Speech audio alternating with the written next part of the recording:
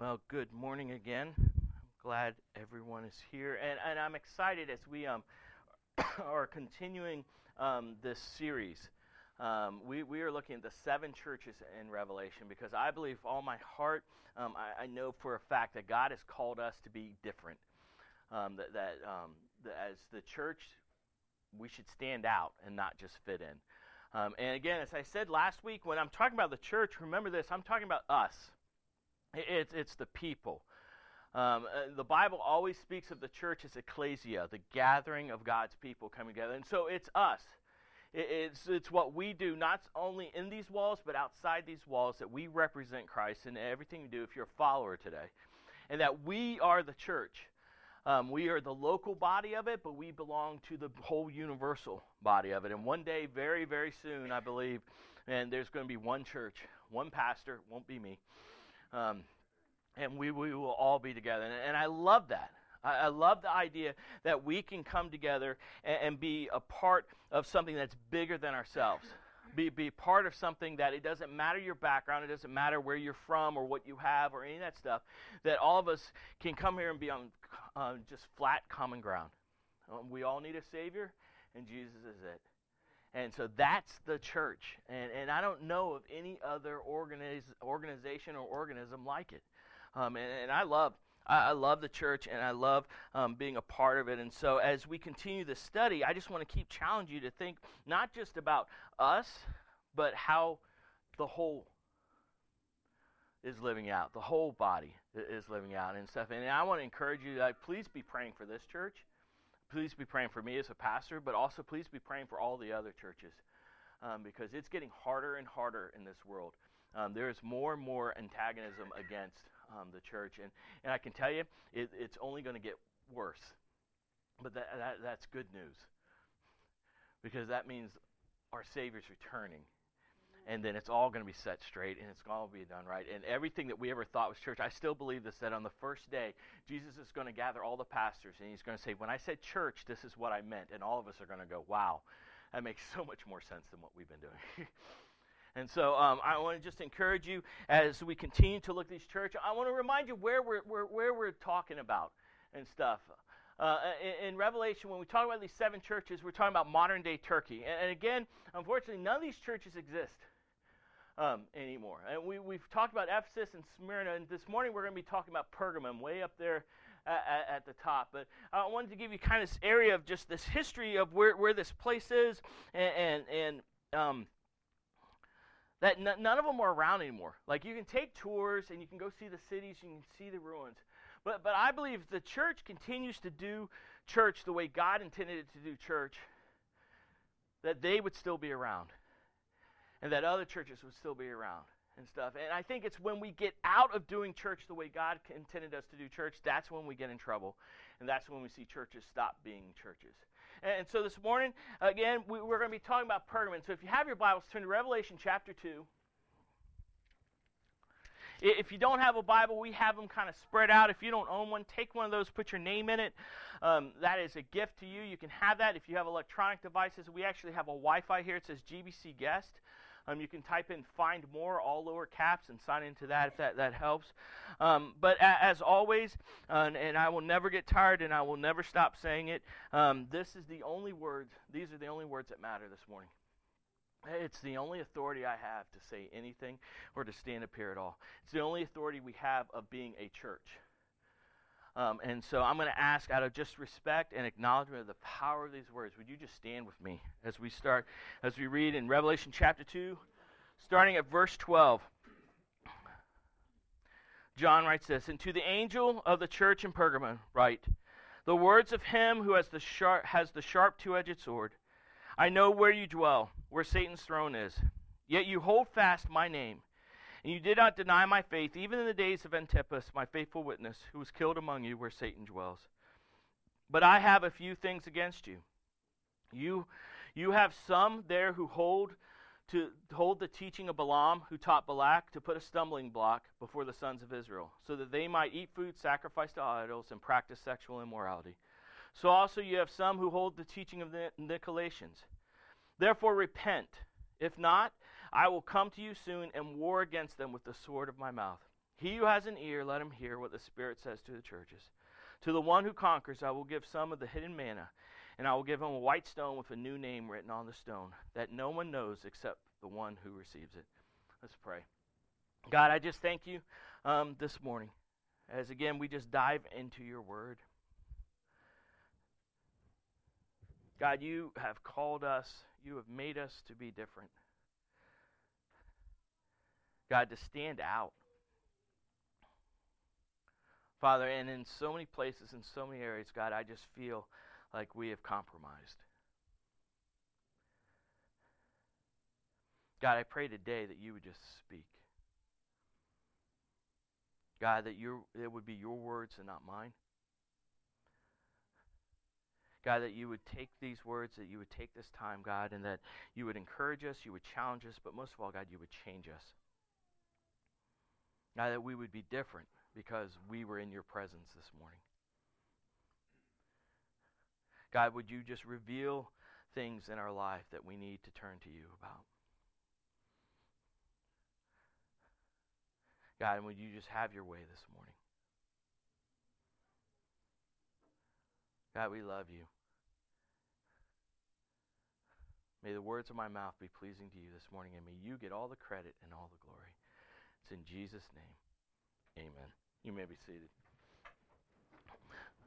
So as we've been going through this church, I've been trying to give a little bit of background with these churches. And I wanted you to understand a little bit about Pergamum. Pergamum, it wasn't really known for a lot. It wasn't a great port city. In fact, it was kind of way back. It was probably 40 miles off the coast and everything. But one of the things it was known for, it had a great library. In fact, it had probably one of the largest libraries around. It had over 200,000 parchments of just different things there. And so it was this vast kind of repository of knowledge and everything. And actually that word parchment, we actually get that from the word Pergamum. It actually comes from that. And so its whole claim to fame was it was the capital of the area. It was the center of Roman rule. This is where the proconsul, the governor lived and everything. And so it was the center of that. And so that's really the only thing that made it kind of important, is that's where the government sat. That was the Washington, D.C.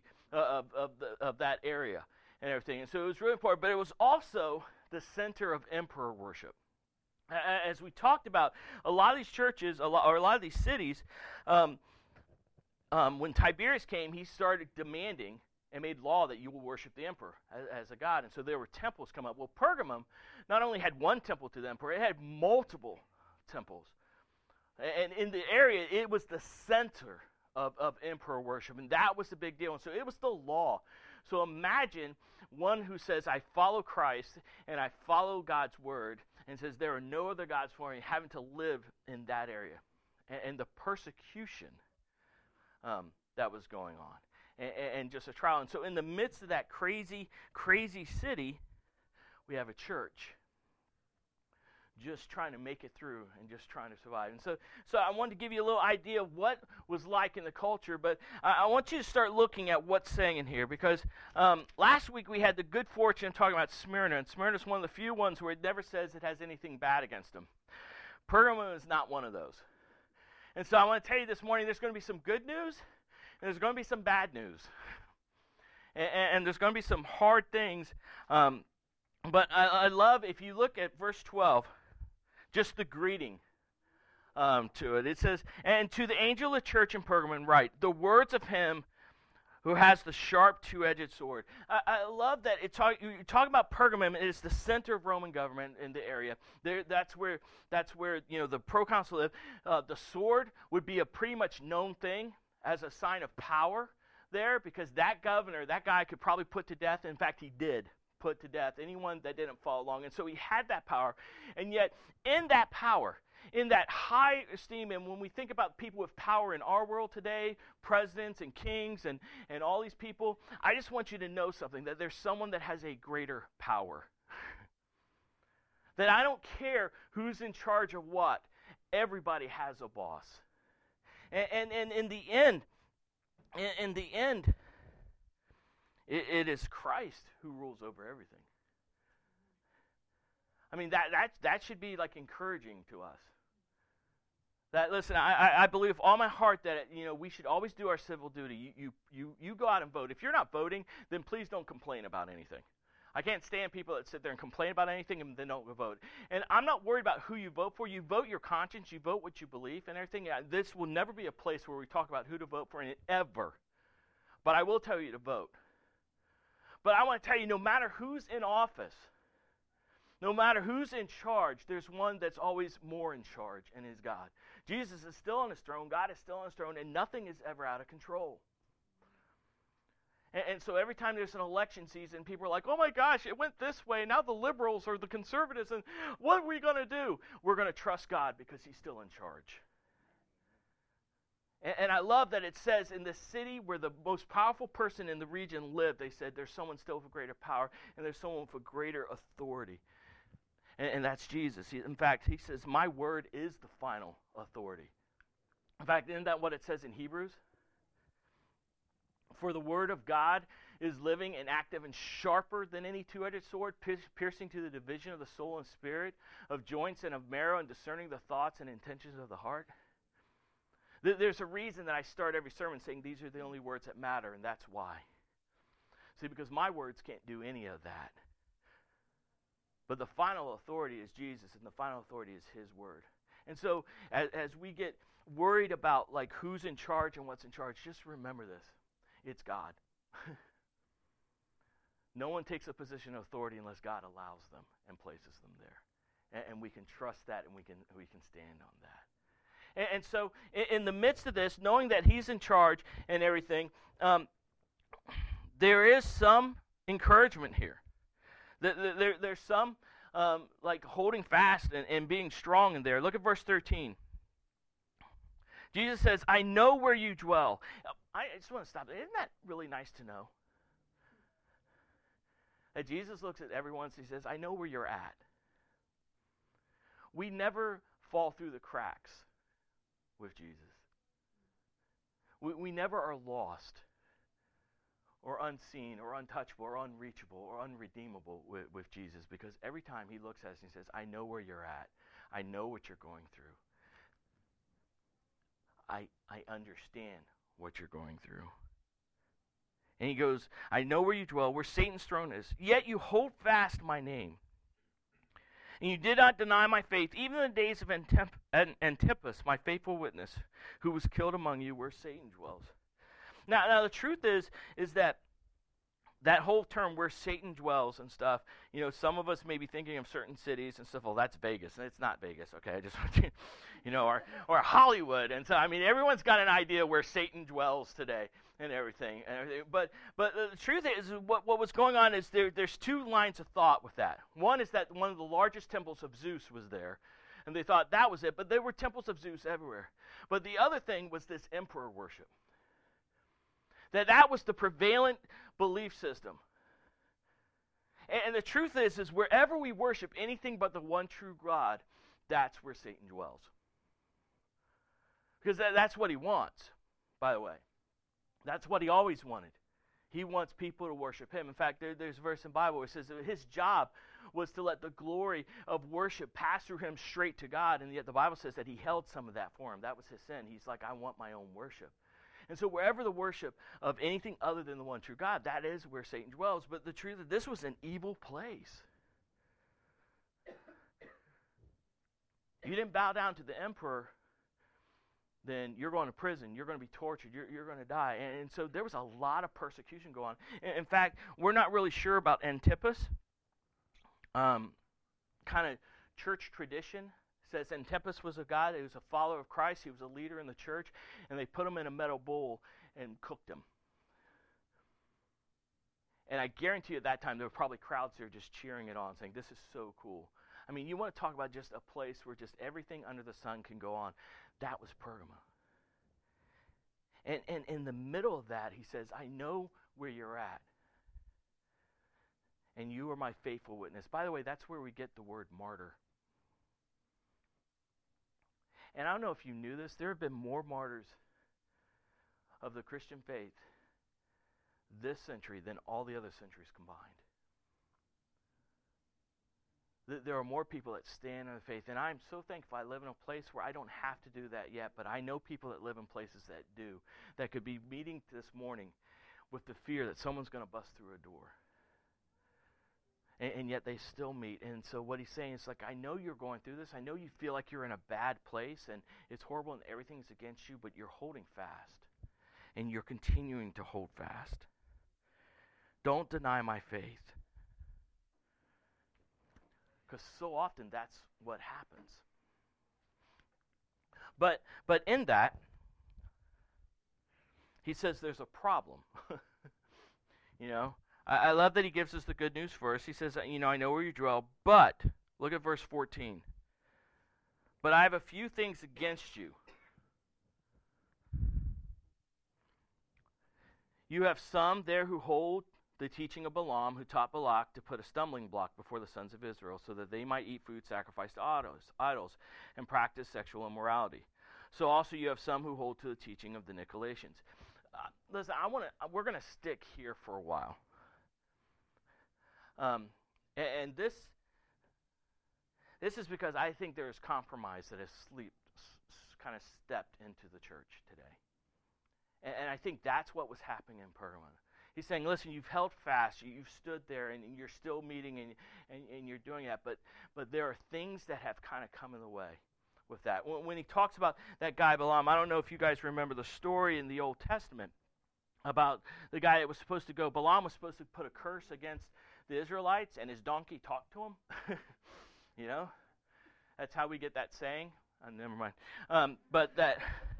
The donkey was talking to him and says, no, you're not going to do this and everything. And so what he did is he went back to Balak and he says, listen, all you have to do is get them to start worshiping other things. All you have to do is start idol worshiping there, and they'll turn from it, and then God will turn against them. And so that's who they're talking about here. Again, this idea of like bringing in something else, and then he talks about, you know, sexual immorality. And then these Nicolaitans, which was people that kind of came in and said Jesus and. That were in the church, they were part of it. It wasn't an outside attack, but it was these people saying, it's Jesus and this, and do all that. And my heart and my sorrow this morning is that I've been at churches and I've talked to people that I feel like there are like three major things that have kind of snuck into the church. And if those things aren't handled and dealt with, it can't be a church anymore. And so the very first one that I want to talk about is this idea of there's only one way.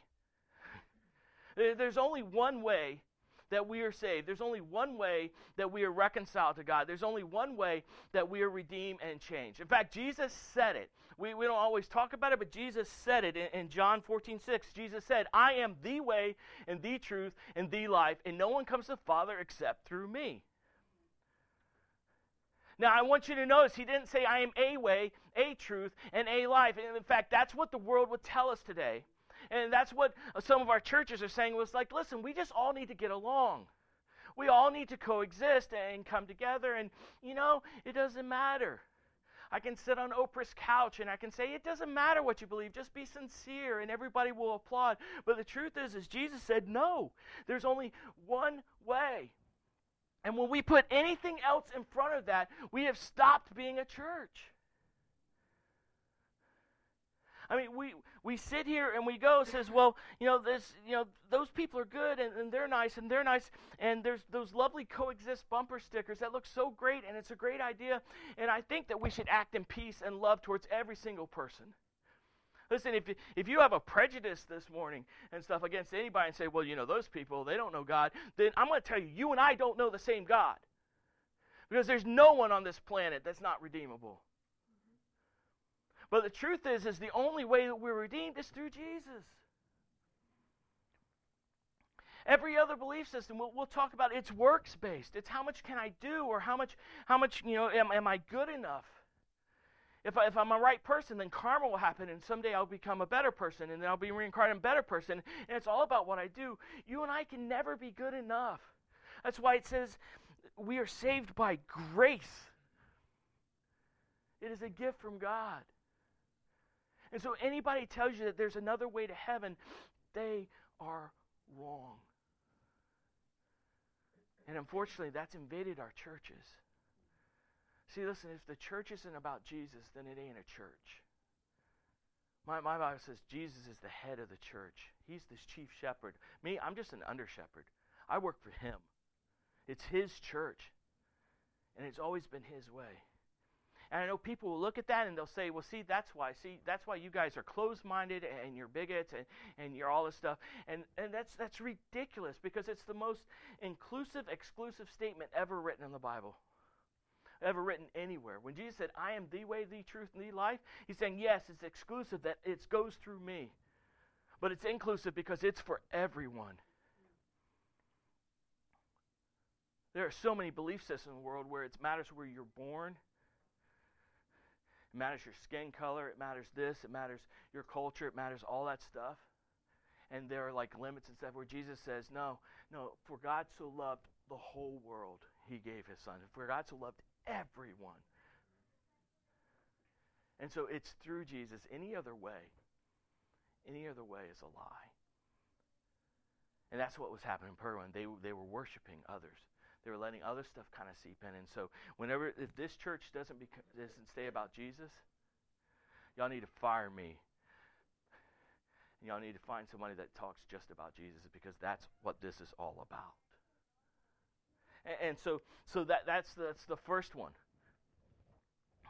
That's the first one that we go through, and this idea. The other thing that I think has sleeped in and everything is that we don't want to be offensive. Do we? We don't like being offensive. We're like, we shouldn't offend people and everything. That's not very Christian. Can I tell you, one of the most offensive people in the history of the world was Jesus? I mean, when it came to people that didn't know him, there was grace and love. He'd like look at him and says, yeah, I know you've sinned. Now sin and don't do it anymore. You're forgiven. But the religious people, the leaders and everything, those are the people he looked at and says, man, you're a whitewashed tomb. On the outside, you're really pretty. On the inside, you're rotting and you stink and you're smelling. You have a problem. I mean, that's kind of offensive. And so we've gotten into this attitude of politically correctness and everything, and like it's not, man. Listen, if I'm not offending somebody every week, then I've done something wrong. Because when I'm offended or someone else is offended, that's when we actually think. I remembered a time in this country, in this world, where we could debate and disagree and still say, okay, that's all right. But now we don't talk about that stuff anymore. And we've started taking things that God has defined and try to redefine them to make everybody happy. That's the problem with this. We take things that God has already defined and said, this is the way it is. But let's make it so everybody's happy. It doesn't work. This little PG-13 right now. So I just want you to understand, I believe with all my heart today that every social, cultural issue that as Christians we are battling against goes back to one thing: sexual sin. I mean, he talks about, Pergamum, that you're getting into sexual immorality. I believe everything, because, just follow me here. I don't think abortion is about killing babies. I think if that was the promo, it would have never happened. I think abortion is about me saying I want to have sex with whoever I want and not have to deal with any consequences. I think it goes back to, I think us redefining marriage when God has already defined marriage, I mean, we can't redefine it. God has already defined it. Is us saying that this is okay and we want everybody to be happy and everything.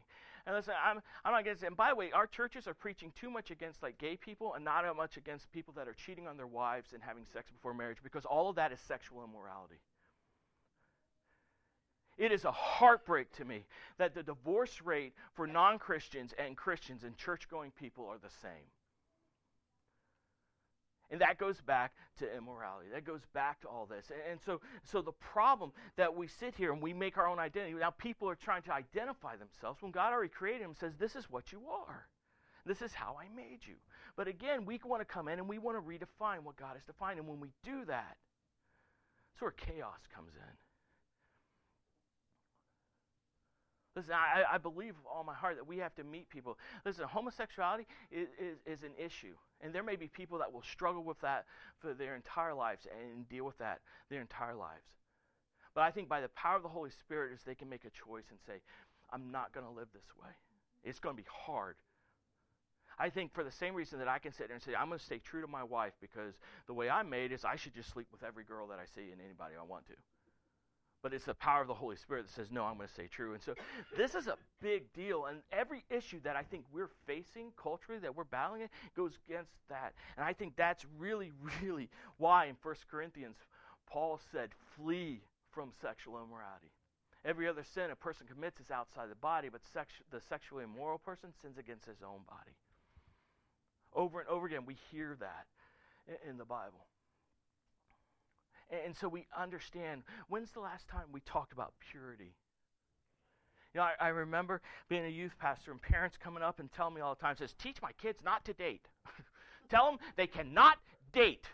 I was like, show me in the Bible where it says that. Because Mary was 13, so if you betrothed your 13-year-old and stuff, I will teach them not to date. And you choose their husband now and let them go ahead and get married. See, the problem is we want to teach in our churches and everything, we want to teach kind of the way we act. You know, a gospel that controls the way we act and behave, a behavioral gospel. But the truth is the gospel is about the heart, and purity is about the heart. So we need to teach our kids purity. We need to talk about purity. We need to talk about the sanctity of marriage because, like I said, I believe with all my heart the first thing that God ordained was man and woman. I mean, Jesus backed it up. He says, for this reason, God created man that he'll leave his mother and father and cleave to his wife. That there was a man and woman, and God defined that. And so, see, I don't get upset. Like, the Supreme Court can say whatever it wants, and that's fine. I don't care because I already know how it's defined. We need to stop getting offended at that, and we need to start being marriages that reflect God's glory, that reflect the love and the sacrifice that is a marriage. We need to model that. When we model that, we're going to see people, this generation, they don't want to get married. Because we've set a horrible example for them, and so we need to live out marriages that are godly and stuff, and people say, that's what I want. We need to stay pure. We need to preach as much about sex before marriage and divorce with as much condemnation as we teach about homosexuality because they're all wrong in God's eyes and it's all a problem. It's when we redefine, and that's exactly what was happening in the church there. And it's a huge deal for us if we want to be the church. The final thing, the final thing that I think is under attack is I think it's this. I think it's the authority of God's Word. I mean, anybody can sit here and just pick and choose a doctrine and theology by doing this. You know, that's really scary, and that's what people did. I mean, Thomas Jefferson, God bless him, great president and everything, but he took out the things he didn't like in his Bible, and he made his own, you know. You know, wouldn't that be nice? I'm going to cut out all this judgment and, like, I'm going to be holy stuff, and, oh, look, love, let's keep that one. And so, and that's what he did, but you can't do that. Either you take all of it or you can't take any of it.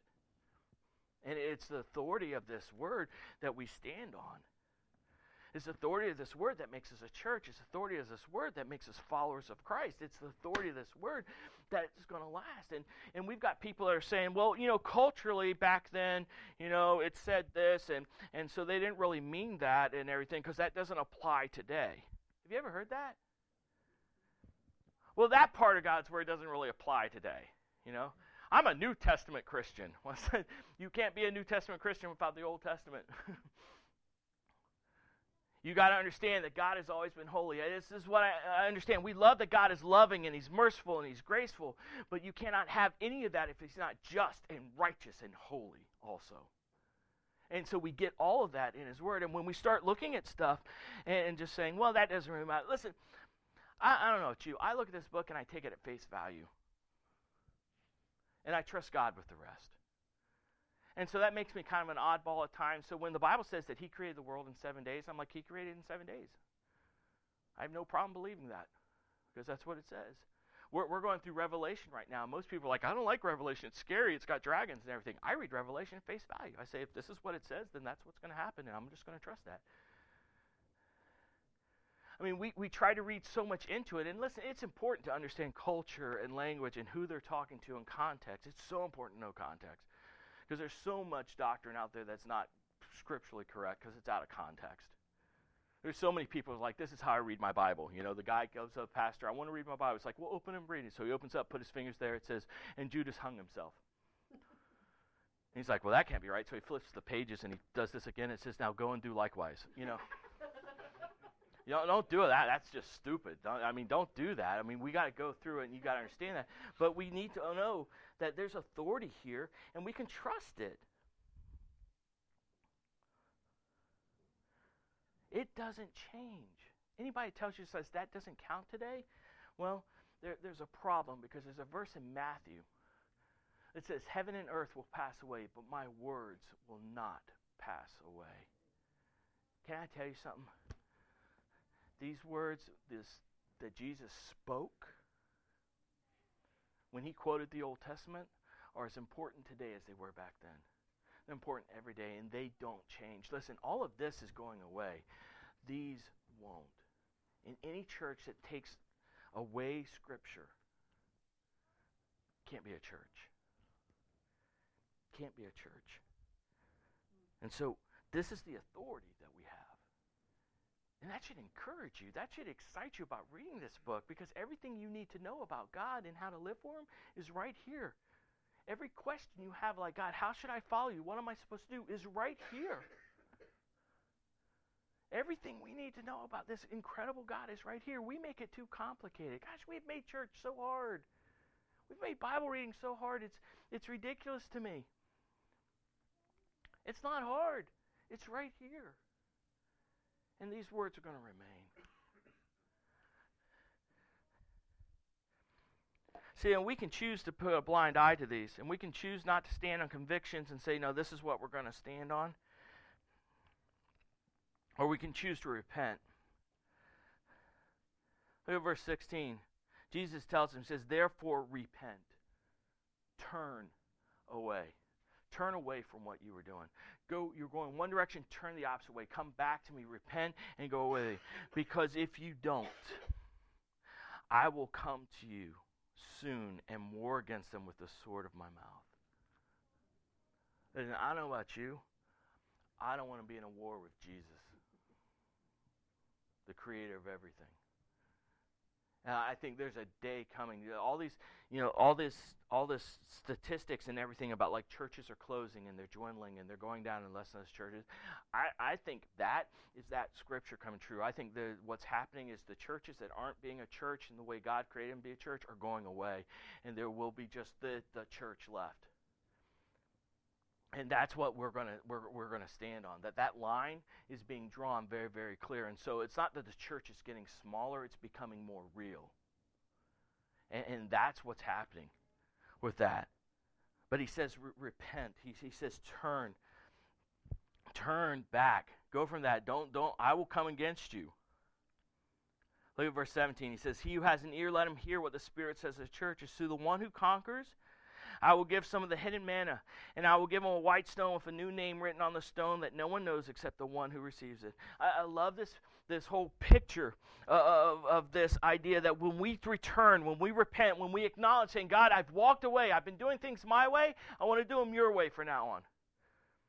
I've let this stuff kind of creep in, and I'm giving it to you, and I'm going to turn back to you. That there's a couple of things that happen. One is that we are provided by God. That everything you need to do, everything you need to know, everything you need the power for to complete whatever God has called you to do, whatever God has called you to be, that He's the one that provides you. He's the one that empowers you. That man, He's the one that sustains you. That if you think like, man, I can't tell people about Jesus. That's all right. Jesus can do it through you. I can't follow God and do all this stuff. God can do it through you. That He's the one that gives us the power to sustain. That's why I love in John where Jesus talks, if you love me, you'll keep my commandments. A better translation, if you love me, you'll be able to keep my commandments. That everything that we're supposed to be able to do, we can do because God empowers us through the Holy Spirit. Isn't that nice to know? You don't save yourself. You don't sanctify yourself. And you don't have to really do all this other stuff on your own, that it is God that empowers us to be who we're supposed to be.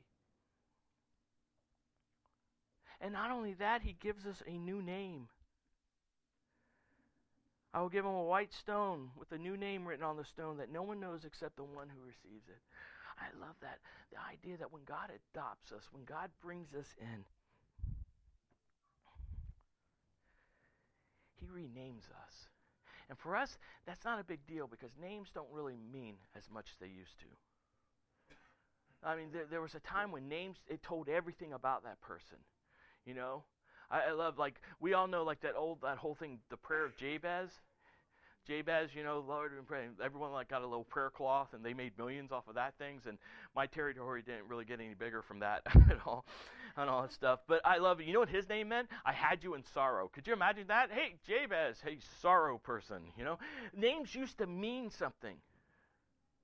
They don't really to us anymore, but in heaven and in God's eyes, he renames us. When we turn to him, when we live the way he's supposed to be, we go from enemy to beloved. We go from lost to found. We go from blind to see. He renames us when we turn and live. We go from hopeless to all the hope we could ever want or receive. He renames us when we turn.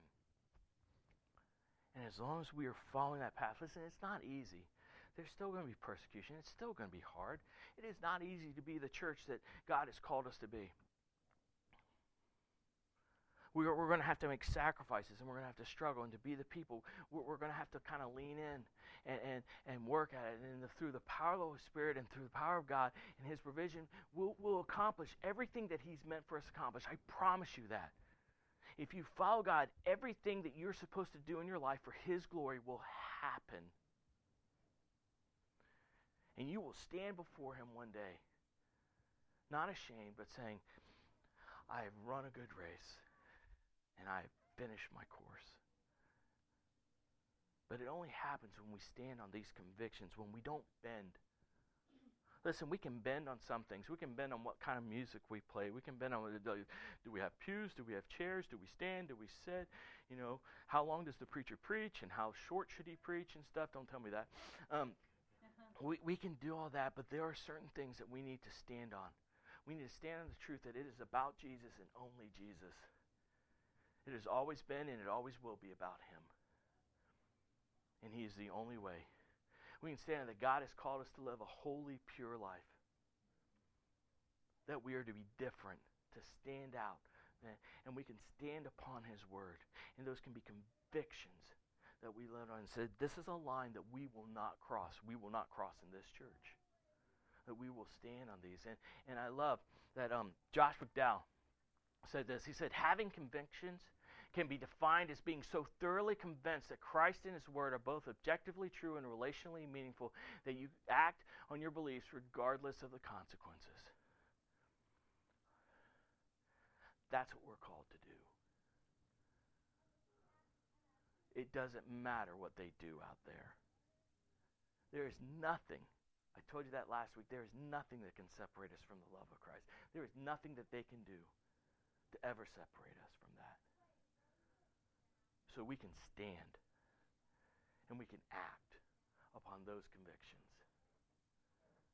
knowing that God's in control and he's on his throne. I think that's what it means to be a different church. I think that's what it means to be a different people. And I promise you that at times that will make you unpopular. At times you will offend somebody. At times people will not like you. And let me tell you something, that's the hardest one for me because as a pastor, I am a people pleaser. Like when people like leave here with like little scowls on their face, I go on back going, oh, what did I do? You know, I feel horrible because I want everyone to like me. But I know not everyone's going to. But I can stand on these convictions and say, God, your word is true. Jesus, you are true. And I can live the life that you've called me to live. And it doesn't matter what anybody else does. And when we do that, I promise you people will drive miles to come and see a church that lives like that. Because that's the church that we are meant to be. That's the people we're meant to be. And that, not buildings, not budgets, not any of those other stuff, that will change a community. And I've been around ministry a long time. I've been a part of every self-help thing that you can, everything, mentoring, all kinds of stuff. And I can tell you, in these neighborhoods over here, we have drug problems, we have gang problems, we have human trafficking problems, we have all kinds of issues down here. What will change all that is the gospel and of people living it out. I promise you that. It will change everything if we stand on our convictions. This morning, I just want to give you a chance to respond to this. I don't know where you're at. I know what's going on with your life. And maybe there have been areas where you have compromised. And maybe there are areas that you said, man, I let go. I just want to remind you, there is nothing not redeemable. God redeems and restores everything. And if there's anything in your life right now, you say, God, I'm going to give you this. I want to have the courage to stand in this. I pray you let that happen this morning. I pray that whatever God has challenged you with this morning, you let him do his work. I don't understand this, and I ask this every Sunday, and I haven't figured out how people can walk into a church knowing that God's presence is there, because my Bible says where two or more are gathered, and there's a lot more than you than two, and he was here waiting for us, that when we walk into his presence, how can we not leave changed? Everywhere I see in the Bible where God shows up, people changed. And I know he was here. And so my prayer for us is that you leave different, changed, encouraged, and ready to go out there. So whatever that is, let God have his way. Like I said, the prayer is open. If you want to pray with me or talk to one of our elders, come see. I'll be sitting right up here. If you've never been baptized and say, you know what, I need to follow in baptism and be obedient to that, come and talk to me. We'll figure out a way. You know, if I got to get like a giant tubby pool here, we'll dump buckets over you. I don't know. I know Baptists we're supposed to immerse, but we'll immerse. But I mean, we'll do whatever we need to do. But don't leave here with unfinished business. Be different, and see what God does with that. Let's pray.